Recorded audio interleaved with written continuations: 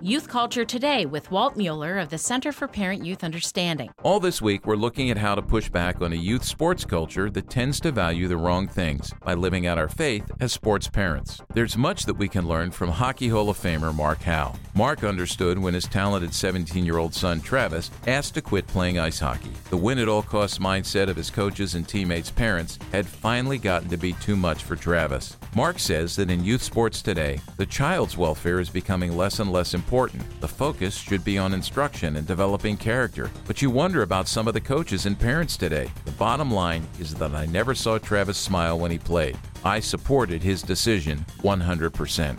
As a result of their decision, Travis Howe won't be the third generation of the Gordie Howe family to play in the uniform of the National Hockey League's Detroit Red Wings. For the Howes, character won out over winning.